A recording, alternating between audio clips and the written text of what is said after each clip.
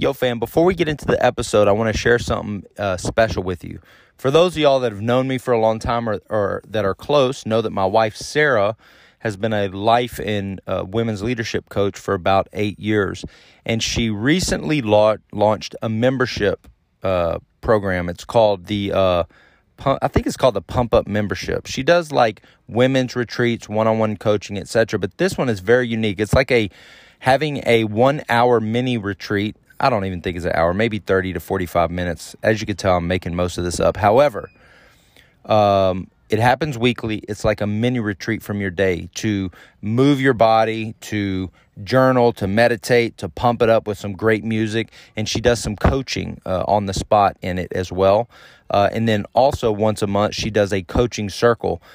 Companies have paid her sometimes hundreds, sometimes thousands of dollars to do an hour or two coaching circle with their leadership and with women in their organization. And she's doing it for somewhere around $37 a month.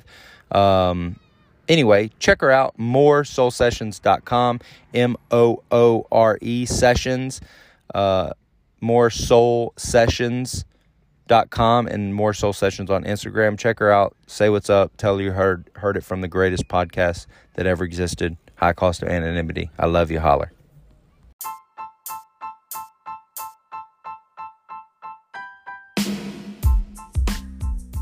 Yo, fam. Today, I'm going to talk to you about goals, but not in the traditional sense. I've been one that maybe rebels against goals. In other words, my opinion and my relationship with goals have changed over the years. I've had times where I've written SMART goals and had all these big, audacious, dreams, and was put it down and put a vision board and put a date. And I'll tell you what, a lot of times it just stressed me out. I also found myself setting goals and dreams based on fantasy is not the right word, but thinking about what you would think and others would think and what kind of goals other people had. And I also got quite frustrated that a lot of times I didn't reach my goals. And so that coupled with this I don't know, anxiousness or this made upness that I felt about it, I've rebelled and I've resisted for quite a while. But something that I heard this guy talking about in passing, it was a YouTube video, and they're talking about watches, and there's this guy who's quite flamboyant and very successful media guy, and he was talking about goals without a deadline are just a dream. In other words, a lot of times people have these visions, these ideas of who they want to be, where they want to be, the type of money they want to make, what kind of job or business they want. And if you don't have a deadline, it's just a dream. It's just an idea. And what ends up happening is that idea and that dream keeps getting pushed and pushed and pushed. And I have to say, at that moment in time, it really hit me, because there's so many things that I've been saying I want to do, even on here telling y'all things that I want to do, like speak, train, coach, put together a bit of a website, a media packet for speak and be consistent on the podcast. And I would never put a date. I never write them down. I never put a date. I never hold myself accountable. I even found in one of the men's groups that I'm in and I attend frequently, that at the end of it, if you want, you can set something to be accountable for between now and the next meeting. And I would resist. I just wouldn't do it. And this is just another example of this operating from two ends of the spectrum, wanting to do and change and be and grow, and also resisting almost at all costs.